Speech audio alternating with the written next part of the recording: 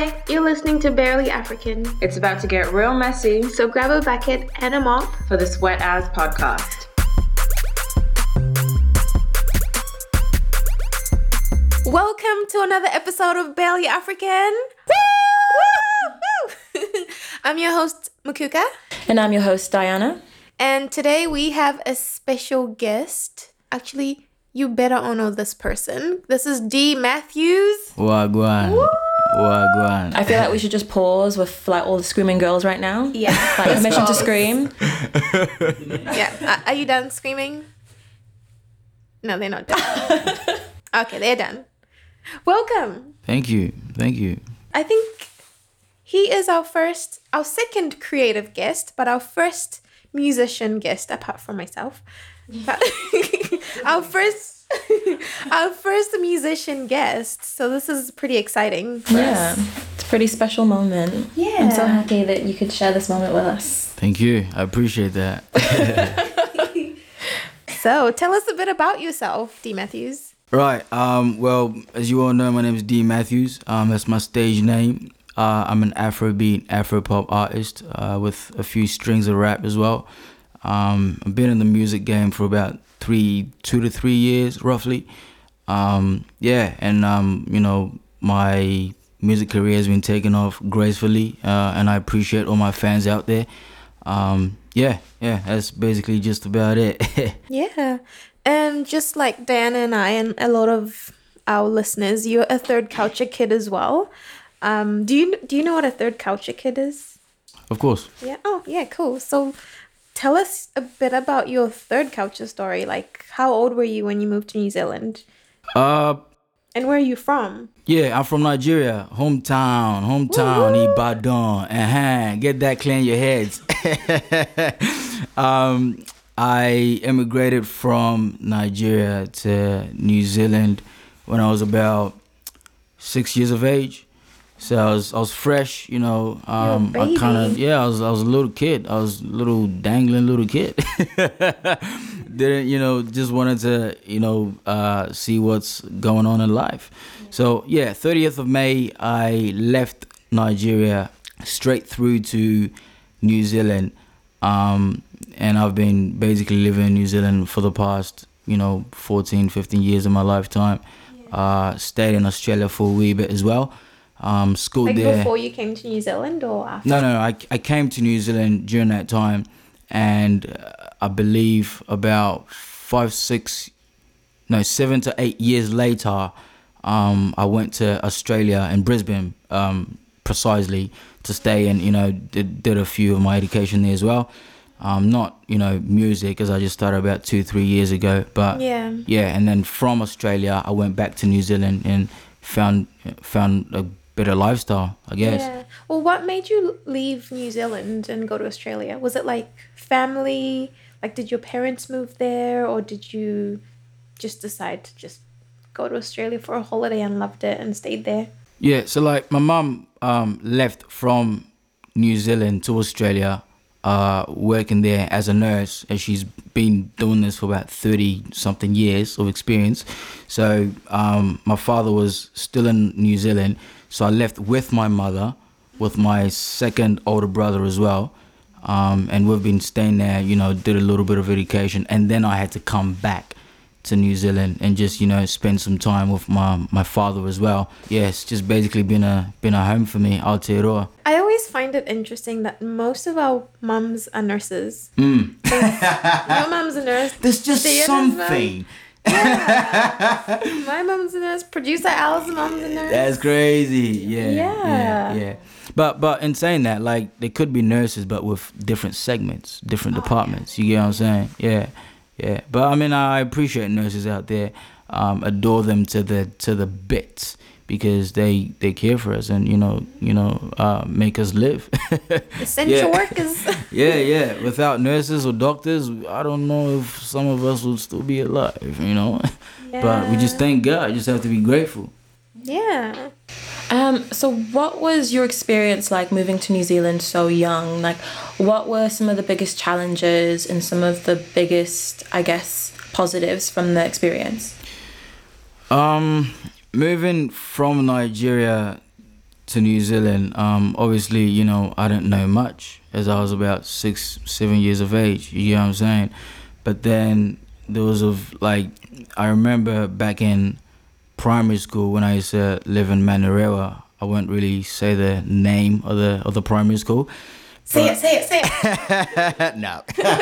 But yeah, you know, I used to skill in I used to be in primary school in Manurewa, and I would, like, obviously with my black melanin skin, I would, you know, go to the playground when it's recess time, obviously, and, you know, want to, you know, join up with a few of my colleagues, right? But then at the same time, a lot of occasions I'd want to, you know, like put out my hand and say, hey, what you doing today, sort of thing, and want to tally up with someone else. But then they'll look at me and just run away. Do you get what I mean? Wow. Yeah. And that made me like rage.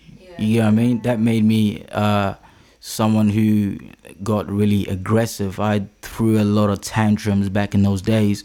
On different occasions, I would see people run away. I would see, you know, kids going to tell their teachers and saying, hey, look at that black boy, you know, what's he doing over here, sort of thing. And I'd feel inferior of myself. But then at the same time, I would like create a sort of like bad, you know, rage that no one could even like control. Yeah. Do you get what I mean? Because of all that I felt around my surroundings and my environment. So that made me rage for about, you know, 5, 6, 7 years, you know. And I mean, as time has gone, you mature with it, you get what I mean? But during those times, it was crazy because there's a lot of bullying, there's a lot of, you know, things of what I just said right now, and that made me rage, but I've grown out of that. Yeah. I mean, like, with all the conversations we've had together, like producer Al, Dan, and I, like, we all experienced like racism after we left our home countries, and like it sounds like you had the same experience. Well, a little bit, few glimpses here and there, but the most classified one would be people running away and just, you know, thinking I'm not a part of them. Yeah. Like I'm not a human being. Do you get what I'm saying? I had a similar experience growing up because when I moved to New Zealand, I moved to St. Heliers, and a lot of people there hadn't actually like seen a lot of black people before. So like either the kids would like cross the road, or like when me and my brother were walking to school, we'd get stopped by every single white person being like, crazy. Oh my gosh, where are you from? So it was quite a lot. Like we felt very visible. And what I wanted to ask you, I guess, going to school like out in Rewa, because obviously like my experience was in East Auckland where it was quite white, and I guess like the further south you go, I guess the browner it gets. So I found it interesting how even though I guess you're in a neighborhood that's kind of used to like not seeing a lot of white people, you still kind of encountered a lot of difference. Especially, I guess, because in South Auckland, I feel like they've adopted a lot of American black culture, and they already have this perception of who you are. Oh, yes. And when you kind of don't match up to that, they're like, what the heck? So, yeah, I just found that really interesting. But that is now. You get what I mean? There's like a time with it. Because back in those days, nobody knew black color. Maybe they did, but not as much. But they now, just saw it on TV. Yeah, they saw it on TV and just like, oh, I like this guy. But you see them in person, it's a different story entirely. You get what I'm saying? But now it's just starting to phase away. You get what I mean? Most dark skin color are starting to feel appreciated, you know, by other people as well, which is great. Just treat people like human beings. That's how it should be. It makes the world go around. Love. Did you have a lot of African people around you when you were growing up? No. Most people were white kids, you know, but I still didn't find my placement. Yeah. You get what I mean? As time passes, I'm starting to, you know, feel loved. You get what I mean? With other races as well, which is great. But yeah, growing up, not really. Like in saying this, back in the days, I raged a lot. When I say raged, I mean like I threw a lot of tantrums. But yeah, as I said, like you mature from that, you know? Do you feel like part of that was, I guess you were going through a lot of these things that had like a lot to do with your race, and you didn't have a lot of people around you who you could go to express those frustrations, so they kind of like manifested themselves in different ways in your life? Like, do you think if you'd had a lot of like more African people around you, you would have been able to kind of process those emotions and those experiences a bit better? 120% correct. As what you just said, if there was a lot of Africans, obviously we might not be able to think the same way. You know, our characters are definitely not the same. You get what I'm saying? Yeah. But the fact that we have come from the same place, from the same continent, I can be able to understand how this guy is feeling, and he can be able to understand how I'm feeling. Yeah. Do you get what I'm saying? Because like our mind frame like might not be the same, but you would be able to gravitate to understand where I'm coming from. Even if it's like 60% over 100, because you've been from there, you know what it is. Do you get what I'm saying? So I mean, to answer that, I would say yeah. It's a lot to process as like a kid. Like you move to a country and all of a sudden you stand out, and like you don't know how to like process those feelings. It's almost like you have to figure out how to act. Yeah. And I guess also trying to figure out like what it means to be African when you don't have a lot of those influences around you. Like, because I know for me, because I didn't grow up around a lot of African people, now I feel really kind of conscious of like my Africanness. And when I meet somebody who like is really in tune with it and who has, you know, grown up there and spent a lot more time there, I'm always like, oh, like I feel like I'm gonna get caught out for like, you're not African. You know? So Totally. And for me, you've always kind of struck me as someone who's super confident in who you are. In your Africanness, in your Nigerianness. So yeah, I just wanted to see like, what's your experience been like, kind of growing up, coming from where you come from, moving to New Zealand? Like, what's your relationship been like with your Nigerianness? To cover that part, I would say my mother has been the great inspiration towards my success. Shout out to African women. Yeah, shout out to African mothers out there. I appreciate y'all, and I will always appreciate y'all. I was in my mother's womb for 9 months. You know, she carried me for 9 months. Like, she birthed me. You get what I'm saying? Yeah. So like all that stress, I don't take for granted. You get what I'm saying? Growing up wasn't easy. As I said earlier, I was raging because of all the bullies and, you know, the kids that didn't want me around. You get what I'm saying? So like, my father was not there all the time as well. Even like even when I was a kid, you get what I mean? So that's why most of the time I would run to my mother, because she was the one that appreciated me more. Do you get what I'm saying? Yeah. And for me to erase her out of my life would be like correctly like bad. You get what I mean? And like I'm running out of my yeah. But like, you know, that brought me a lot of confidence in what I do, because she's confident herself. Yeah. You can imagine a nurse working 80 hours a week. Yeah.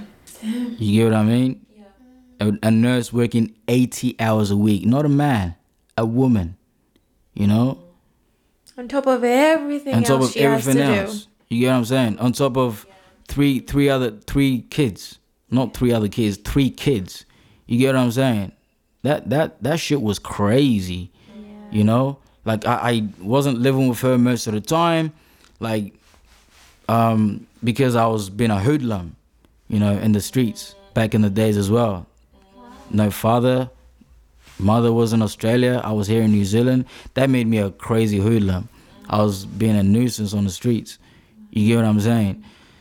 But Because you had all this so much time to yourself. correct. It's to cause trouble. But like comedy troublemaker. But in saying that, like I've been living with my uncles, living with aunts, living with you know, like different people from my extended family. Yeah. You get what I'm saying? Yeah. And that's kind of what made me who I am, with my mother's input as well, you know, her confidence. You get what I'm saying? Just about to ask you, how did you go from that like, I guess, troublemaker and hoodlum to this positive, you know, beacon of light like we see in front of us? I tell you what. You're shining. Always. Took his sunglasses off and I'm like, oh, Yeah. it's too bright and honey. Well, like I was in Australia, and I was still passing on a lot of hoodlum activities as well. But then my mom came up with the initiative. She was just like, man, with the way this boy is going, he's going to do something crazy that everybody will know. Because, you know, like the African mothers, they'll be like, I don't want my child to go to jail. I don't want my child to go to jail. You understand? Because obviously, who wants to know a parent that has a child that has been to jail? As an African mom. Do you get what I'm saying? She needs her bragging rights for herself. You get what I'm saying? So she had to come up with the initiative. Oh man, with the way this child is going, he's gonna put a bad stigma upon our family name. So she had to take me down to the roots, like to the ghetto in Nigeria. She took you back? She did that. Oh my god, that's like the threat everyone gets. It's like, I will send you back to Africa. She didn't just take me, she tricked me as well. When I was a little kid, she tricked me because I was a hoodlum. I was smart being that as well. You get what I mean? So how old were you when you went back?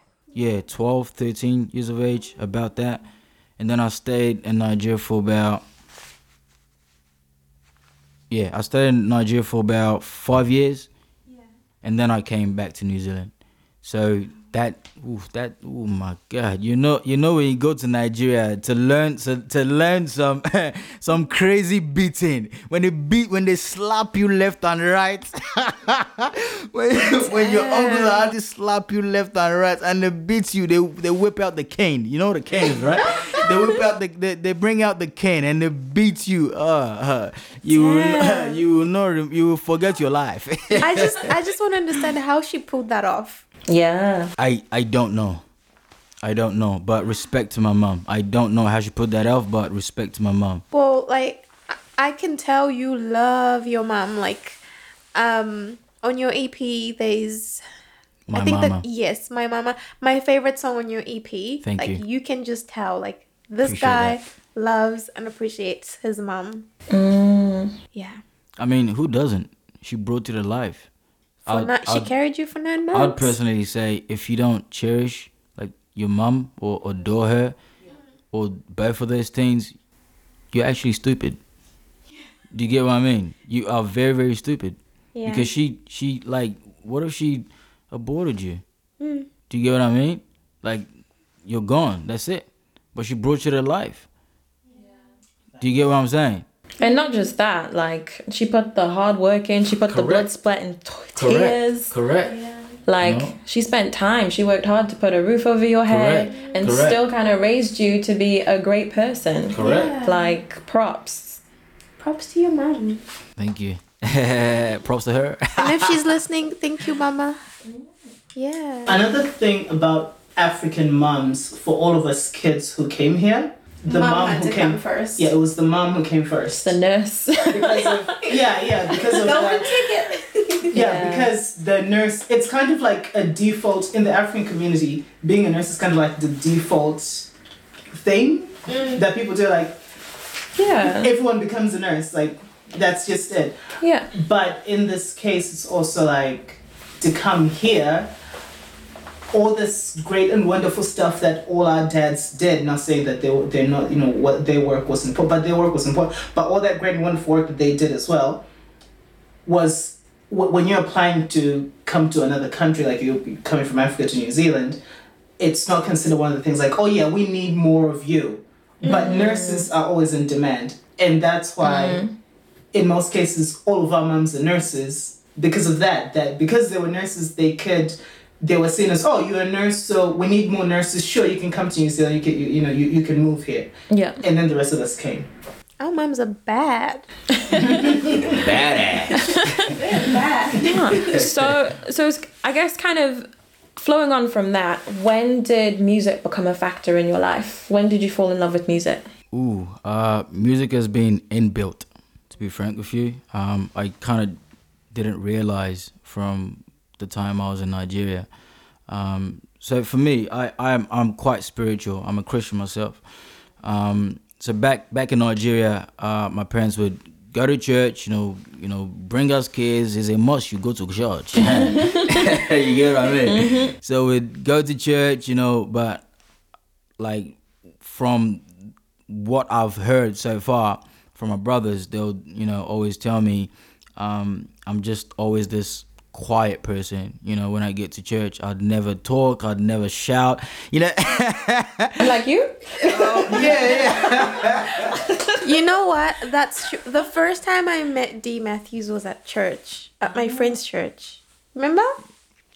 I believe so. Yeah. Forgive me. I believe so. Forgive me, man. Forgive me. It was, I was a bridesmaid and you were a groomsman. Yes. And we were dance partners. Yeah. But before we started correct. practicing, when I got there, you were practicing for choir. Correct. That's when I first met you. Correct. Yeah. Wow. He's quiet at church. He's a good God-fearing man. I try. But yeah, like, they'll say I'm this, quiet person.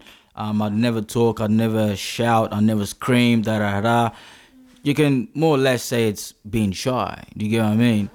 But then when I get home, I'd literally like go behind the TV and take a TV cord with my pants, with my underwear. No shirt, no singlet, no nothing. Just my underwear. Take the TV cord and start, like walking and running up and down the hallway and start singing. Just getting all that energy out. You get what I mean? Just getting all the energy out. You get what I'm saying? Wow. So all that was inbuilt. It's been like inbuilt in me for such a long time. But nobody saw that. Nobody saw that gem. Nobody saw that platinum. You get what I mean? Nobody was able to grow that until I got to, New Zealand. I went to high school. Shout out to One Tree Hill College. Woo, Yeah. woo. So I went to One Tree Hill College and I was a chorister there. And from then I was like, I started to uplift myself, grow in that. A year later when I graduated, I was just like, let me take up music and see how it goes. And during that time, E-Man's one, he's a musician as well. E-Man's one was just like, man, let's see if we can do something together. You get what I mean? And then from then, it just started to build up to what it is now. Obviously, first year was a bit crazy because everything I know now is actually self-educated. Yeah. Nobody taught me what to do. I just started to learn off my feet, managing myself, still managing myself. And yeah, I mean, shout out to all the independent artists out there doing the great work. Whoop, whoop. It's hard out here. It's hard, but you've got to be consistent in the game. But yeah, that's how my music career started to what it is now. And I guess the New Zealand music industry is quite difficult, and I guess even more so difficult for, I'd say, an African man. How has your kind of experience as an African man shaped, I guess, your journey in music in New Zealand? Oh, I'm a common musician that would always love to, lift my African culture up. You get what I'm saying? Yeah. Because if you think about it, the beat you listen to, the mixture of different color, you know, that you wear is actually from Africa. Do you get what I mean? Yeah. Like, things are from Africa. You get what I mean? We were from Africa. And I want everybody to please understand that. Yeah. That we were from Africa before, you know, things changed. Do you get what I'm saying? Yeah. So, like, you know, I love to bring a lot of creativity and diversity to my sort of brand as well. Like, when it comes to music, I don't just make it African culture. Do you get what I mean? That's another segment of my brand, but at the same time incorporating, you know, Aotearoa's, you know, influence into my music as well, not just strictly Africa. Do you get what I'm saying? So it's an extension of all the parts of yourself. It's an extension. You get what I'm saying? So, like, for me, it's just all about love. It's just all about love. Like, come and enjoy yourself. Come to a gig. Come to a performance. Come and enjoy yourself, you know? Make the love go around. Your latest single, Sunrise, I heard you appreciating this beautiful Aotearoa. Yeah. Yeah. And that was nice to hear. It's just part of me paying my due respect. I live here. Yeah. And it's a graceful country. Yeah. You know what I mean? Because, like, I don't know about you guys, but sometimes it's so easy to nitpick at things like, oh, like, this is wrong with this place, or like we're not at a level where we want to be yet. But like, it was refreshing stepping back and hearing like you appreciating like where we live, because this is such a beautiful place. And it's a privilege to be here. Oh, you can say that 1,000 times. Yeah. I was in Nigeria, and because I catch up on a lot of news on my phone. There's an application that I have. It's called New Zealand Herald. Yeah. I'm sure you guys all know it. Yep. So I saw my notification one time. I can't remember like exactly what it said, but this is what I believe it said. It said New Zealand is the second safest country from COVID globally. I saw that too. You saw that too? Yeah. Wow. I was like, dang. Yeah. We are blessed. We are. You get what I'm saying? Yeah, and I think we take it for granted, like how lucky we are. Like the rest of the world is literally under siege by a global pandemic, and all we have to do is put on a face mask. Yeah. Yeah, we're super lucky. I mean, I got back from, you know, Nigeria, because I was stranded there for, you know, about 6 months. I got out quarantine, and all I see is like everybody just, well, not everybody, because most people were just working at home. It was blank space in the city. Nobody was in the city, but I could see about like maybe 5, 6, 7, 8 different people without masks. I was like, wow. Yeah. If you look at USA, everybody would have masks. Wow. You get what I mean? Yeah. So it's an opportunity, and we're definitely blessed. We really are. Tell us about that. When did you go to Nigeria? I went to Nigeria on the 11th of March. Right. Was that right at tipping point? Was that just what were you doing in Nigeria? That was meant to be a 3 weeks planned holiday. 3 weeks. Yeah. Damn. But then I got stranded for about 6 months straight. Wow. Yeah, and that 6 months straight. That was COVID, right? That was COVID. All because of COVID. COVID-19. Damn you. 2020, I will never forget. What was your experience in Nigeria like? I remember going to Malawi after I'd been here in New Zealand for like, I don't know how many years, and then I went back for the first time, and it was a trip, apart from it being literally a trip, but going back was a trip. How was your experience going back? How did you feel? What did it look like? For the first like 3 weeks, I enjoyed my life. I enjoyed my life. Don't be smarty. You should know, as a Nigerian guy, we like to chop. Just chop suya, chop drink, chop anything you see. You understand? Chop anything. You know, like a lot of people just like, hey, bro, give me some money. I gave them like 2 times the money. You get what I mean? Just spending like a king, man. You get me? But then, my flight got cancelled. And I was like, what's going on? So within that 3 weeks, Yeah. when did you find out the news that, okay, I'm stuck here? Was it like at the end of your holiday? Was it in the middle of your holiday? It was in the middle of my holiday. It was the third week. Like, I think it was on a Monday. So we were supposed to leave on a Saturday or Sunday. I can't really remember. Yeah. So like we were supposed to leave on like a Monday, and then they canceled our flight on a Tuesday afternoon. Yeah. And I was like, oh dang. Let me just see if I can, reschedule it. and then I reschedule it. About a week later, canceled again. I was like, damn, shit is getting real. Shit is getting real. It's about to go down. But then,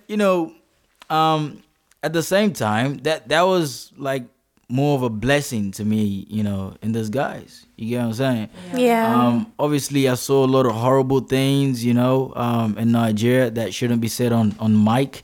But I just thank God to be alive and, to be, in the second safest country globally still. You know what I mean?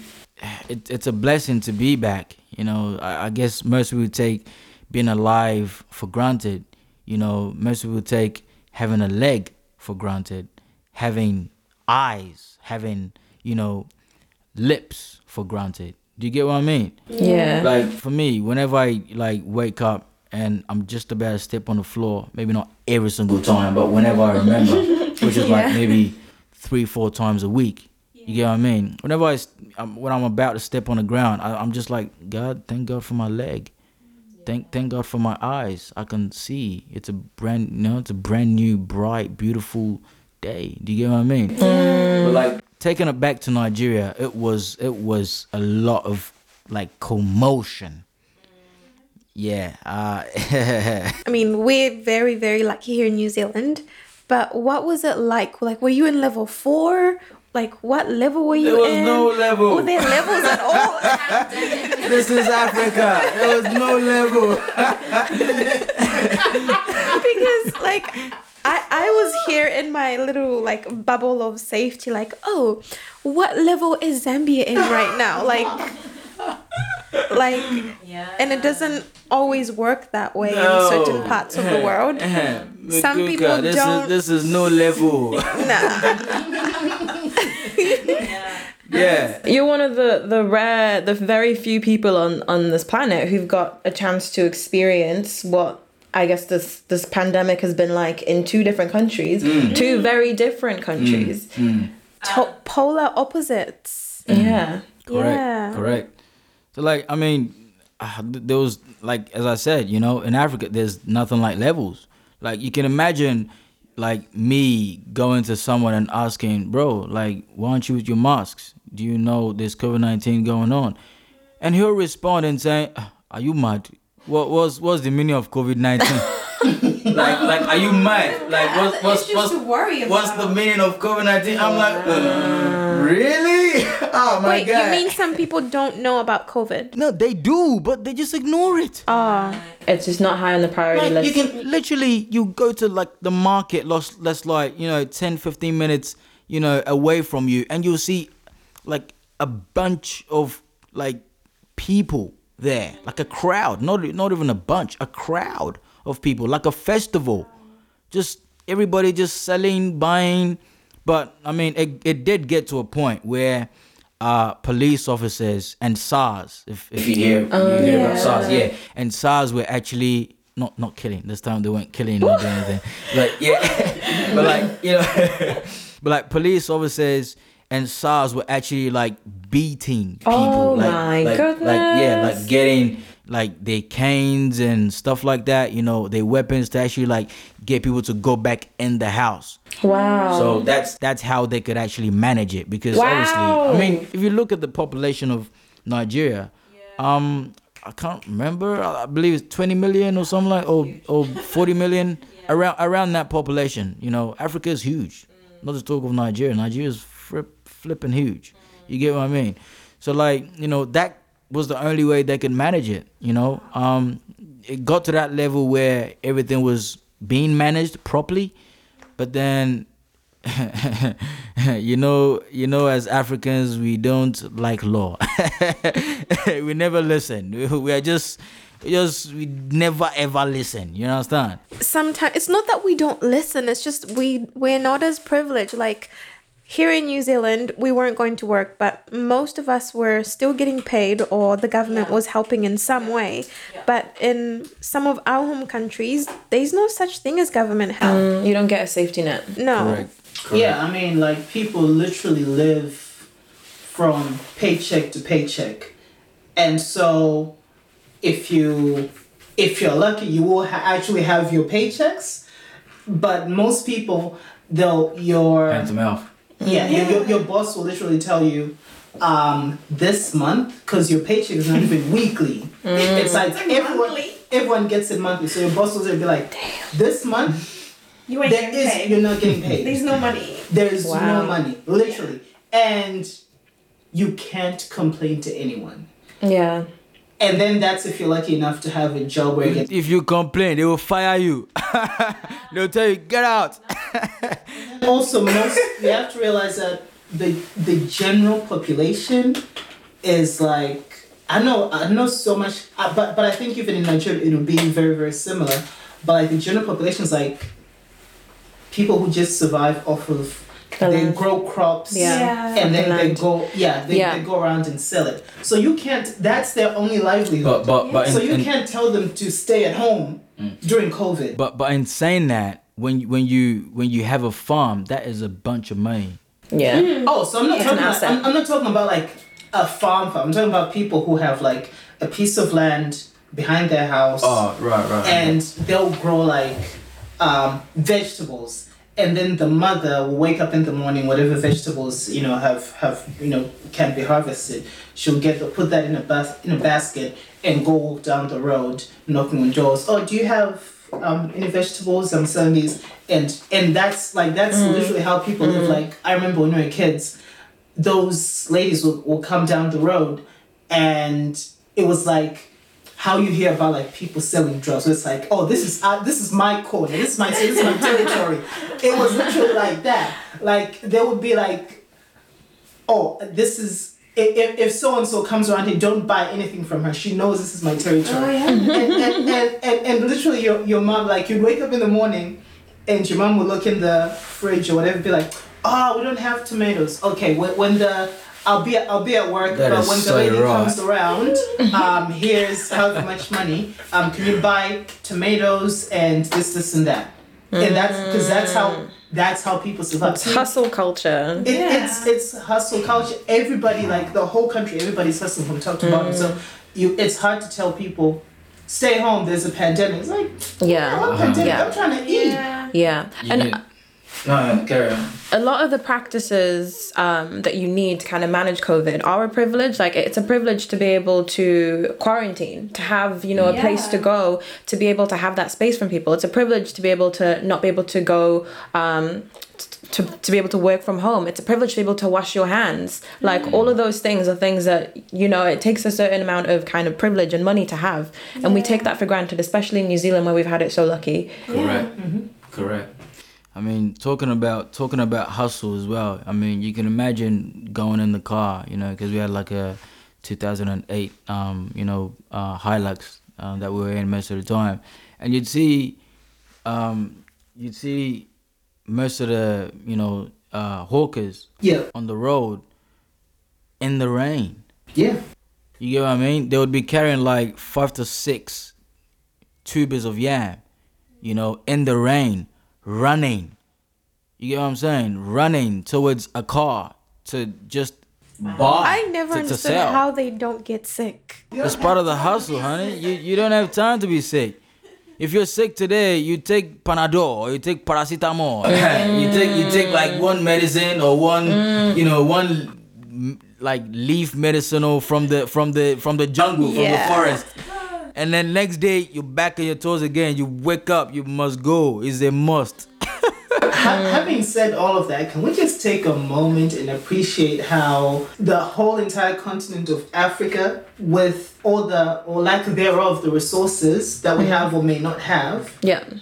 we've been okay in this pandemic compared to everyone else. To America, to Sweden, to Britain. Compared to everyone else. I mean, think we've about been it. okay. Are you talking about like in Nigeria, in like Africa? I'm talking about the whole continent of Africa. Oh yeah, in big general. time. Oh It took yeah. a while to get to Africa as well. It took a long time to get there. I mean, think about it. The first thing that I heard because we were watching news. I was watching news like 24/7.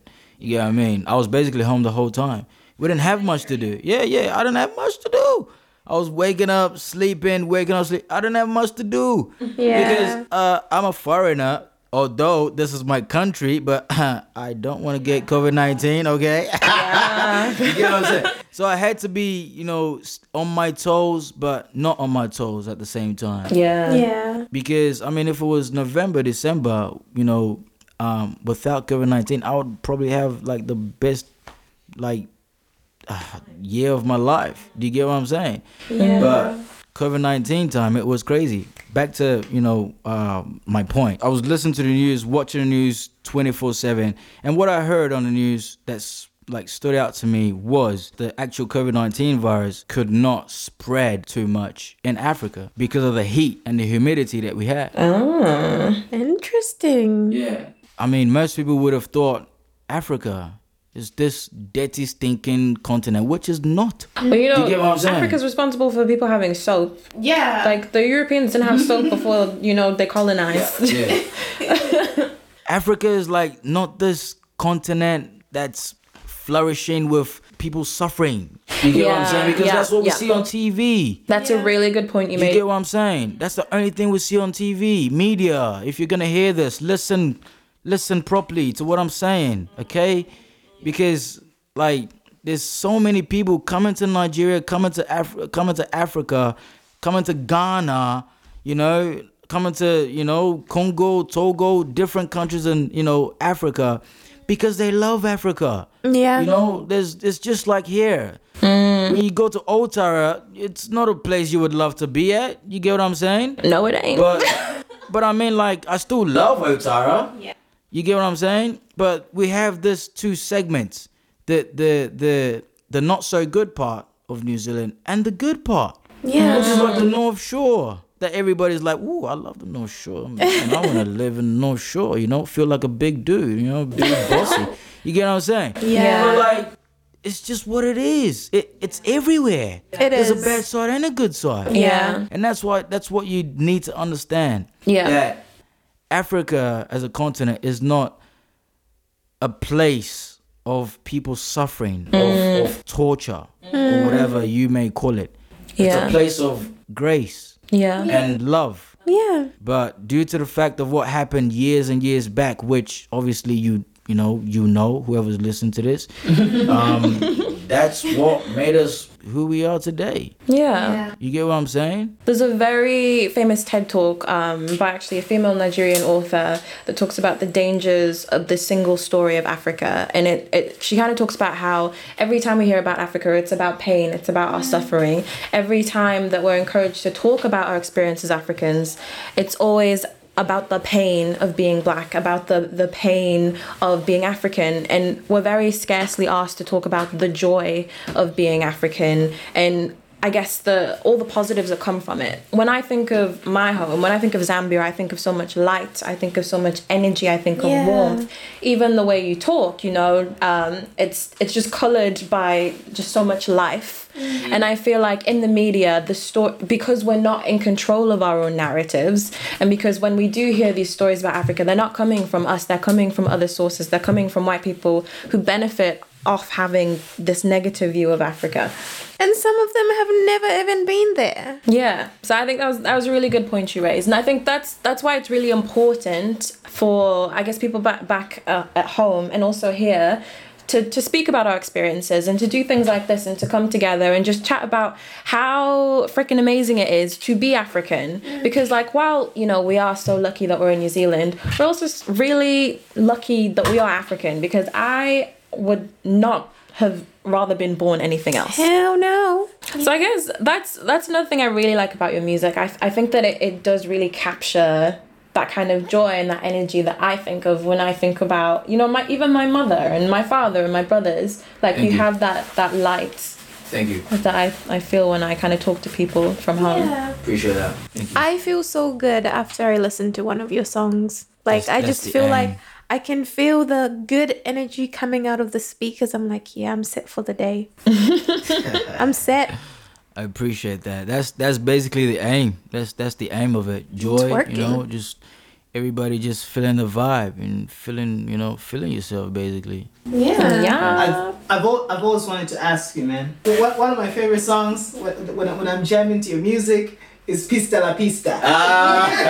What does that even mean? Pista la pista is like it's a Spanish slang. I kind of can't remember the meaning of pista la pista, which is not good. We'll cut that as right. Which is not good, but yeah, it's just the reason behind why I made that track is just to make a dance sort of track. You know what I mean? Nice. And to, you know, kind of project a sense of joy, you know, when people listen to it. Yeah. As well.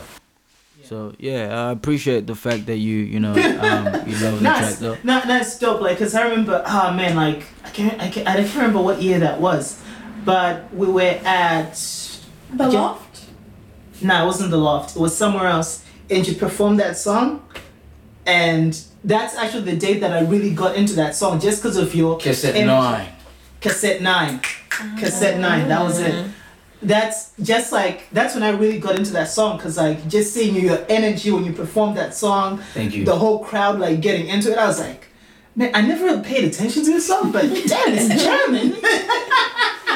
This is jamming. That's the energy. For real.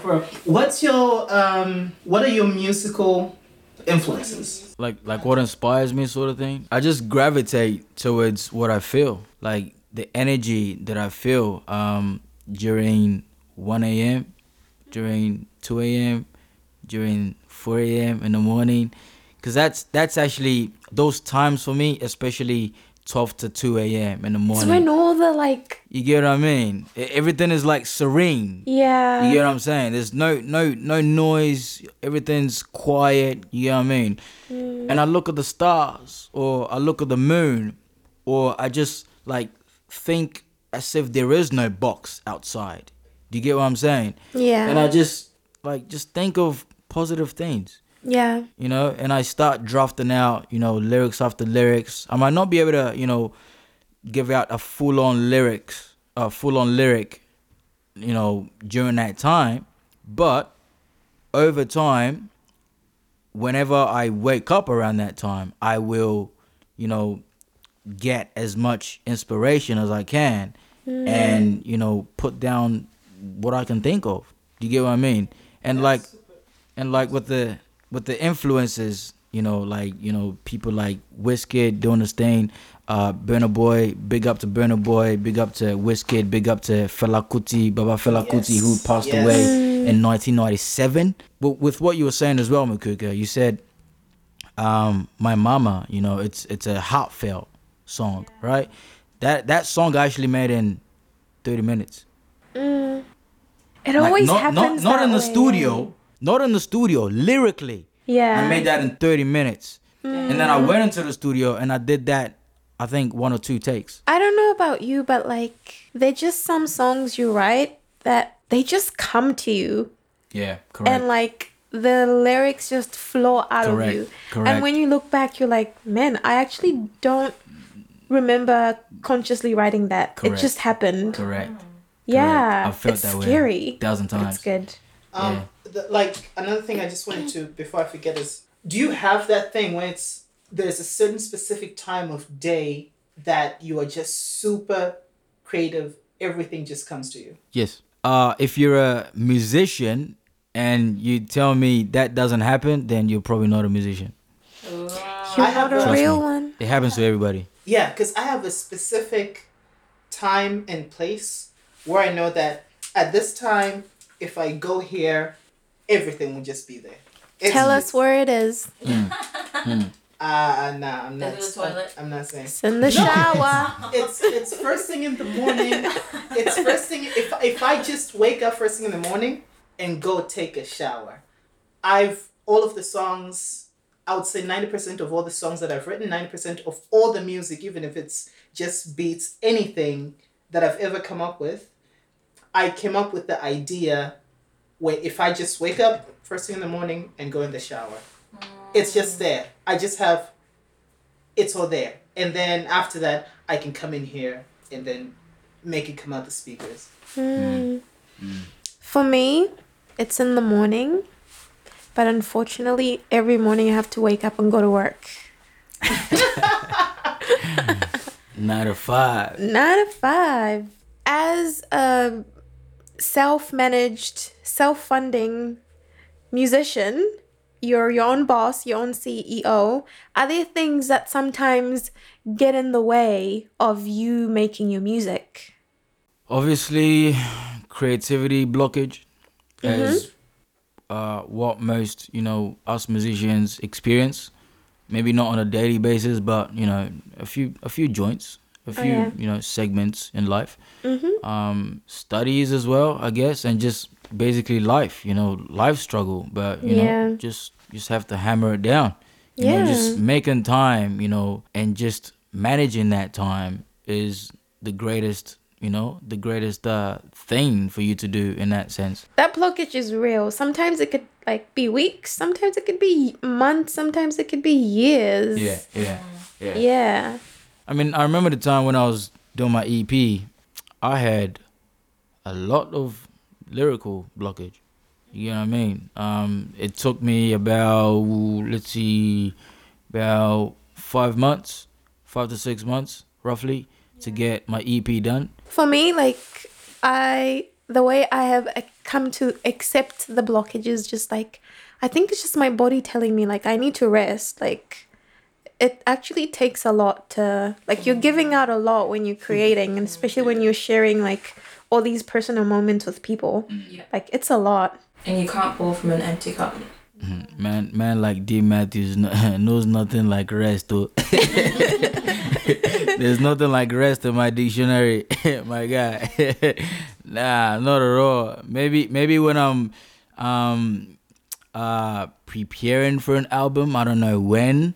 I don't know if I'm gonna do it. I don't know if I might not. You get what I mean? Yeah. But if I'm preparing for an album, or maybe after my album, I would definitely have to rest. That is when I know what rest is.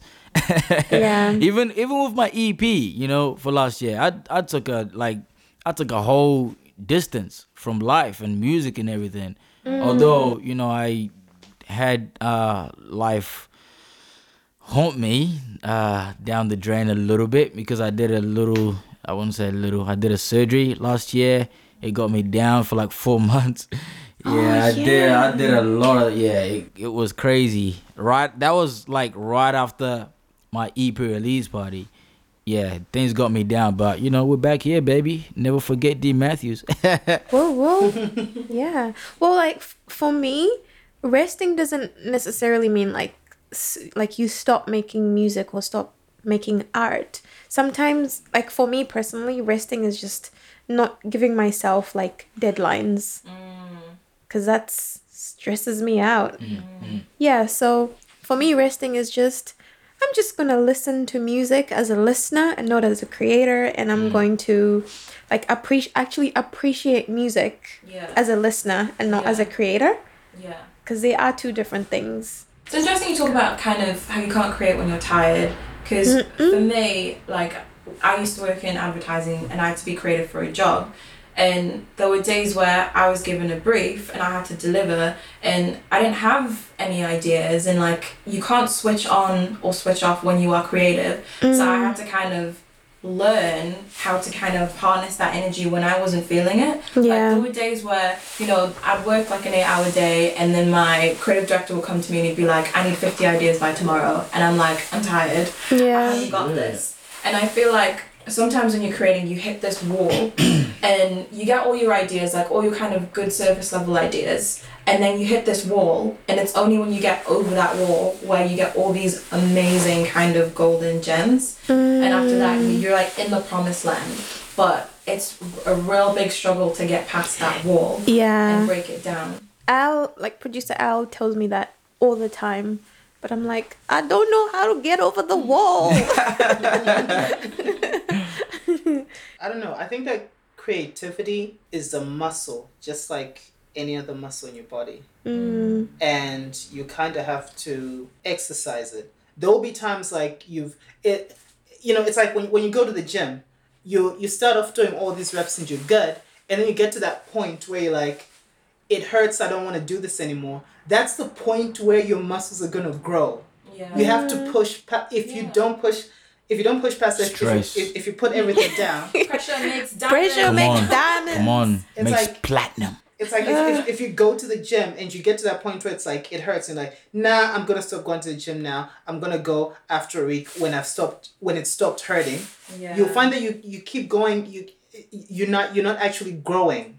Yeah. And I feel like creativity, your brain. Well, I shouldn't say creativity. Exactly. I should say that your brain. Yeah, exactly. Your brain is a muscle, and you have to exercise it the same way. At that point where it's like, it's getting hard. Yes, push, push through that. Push. And I feel like with creatives, there is this kind of connotation that to be creative, is to know suffering. You have to suffer in order to be a good artist. When you look at all the kind of great artists, it's a lot easier, man. Your first year of music, you will so far. To write when you're sad. But I feel like while there is some truth to that, I feel like that's a really dangerous attitude to have, because I don't know, art isn't just about suffering, and that's not how greatness is made. And it's nice to listen to music that comes from joy, that comes from a good place. I don't want to cry all the time. Yeah, that is true. Yeah. The thing is, I'm just gonna say 2 cents. Just like what we all said, pressure makes diamonds. You get what I'm saying? So like, personally, the way I like to think is like that. Do you get what I mean? So obviously, my first year in my music career was like stressful. You get what I mean? Because as I said, I had to self-educate myself and know the logistics behind music. I might still not know it all, but it's still something. And right now, I'm still, stressed with everything going on. But it's just about that consistency, baby. Yeah. You get what I mean? It's that persistence. It's either you want to make this work or you don't. Because if it was easy, everybody would do it. Yeah. But it's not easy. Do you get what I mean? That's why I always go back to my word and say pressure makes stress diamonds. Makes diamonds. Since I left home, I was stressed. And I've gotten to a point where, like, pressure does make diamonds. And that's how I've lived my life until this year. Like, I can't stand the pressure this year. Like, I don't want to fight no more. I don't want to fight no more. I don't want to fight no more. Yeah. And what I'm trying to learn this year is, I feel like sometimes as Black women, Black people, just humans in general, we are always fighting. We always going against the current, like fighting some battle. And for me, this year especially, I just can't, like, even how important it is. Yeah, even doing really simple tasks has been very hard. So I'm gonna have to pressure makes diamonds next year. Because this year, let's go, baby. Let's go. This year, I just need to flow like a river. You know? Yeah. Take your time. Yeah.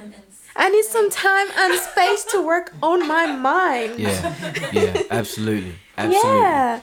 Well, another question I had for you, David, is, so what's dating like as an artist? How many hoes in your DM? Let's talk about it. Yeah.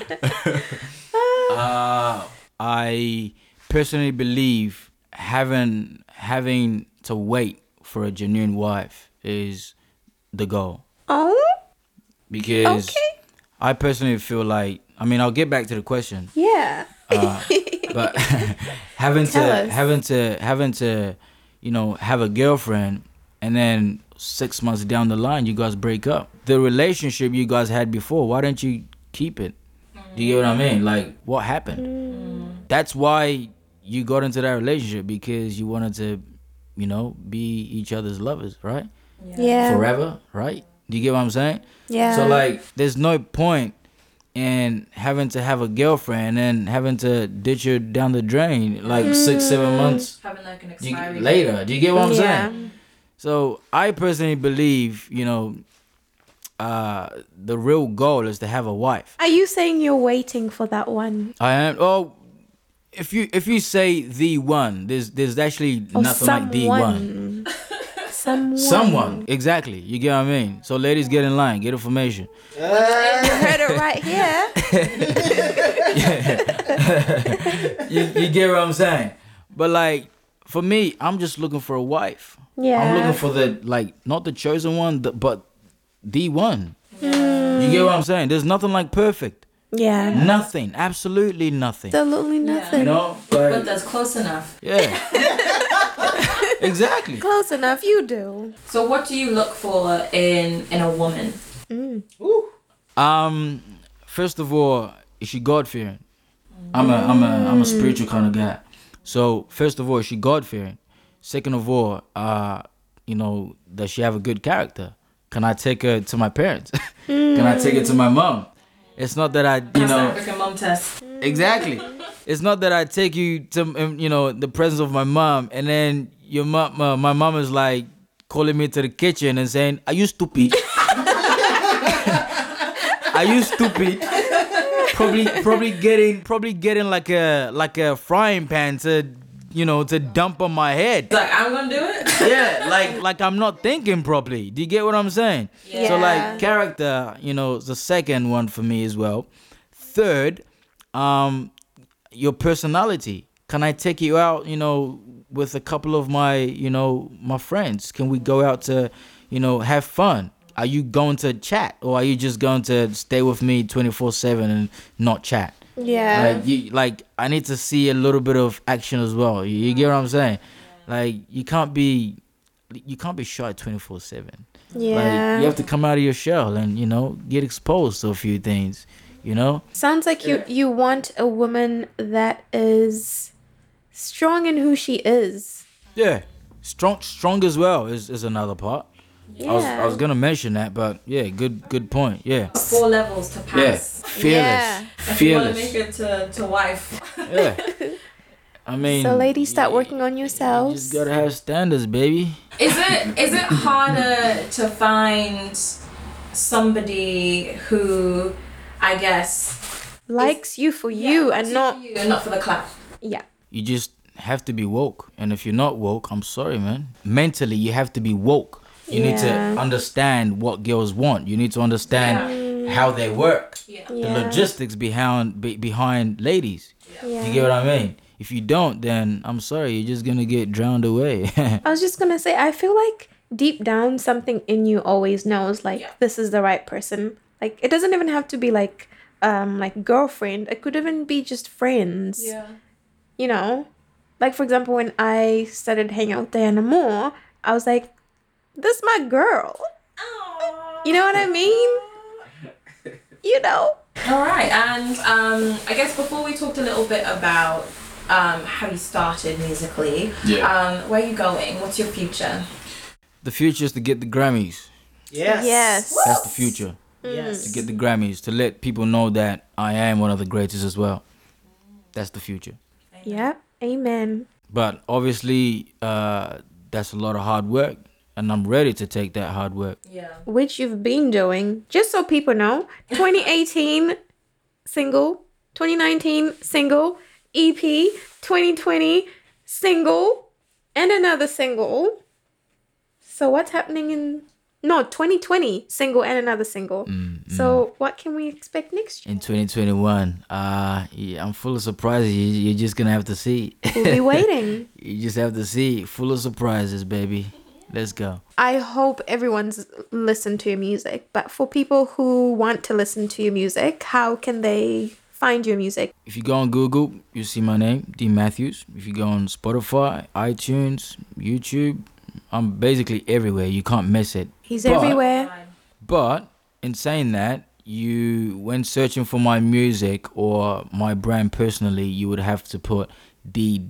Matthews, just me, D Matthews. You know you made it when you're Googleable.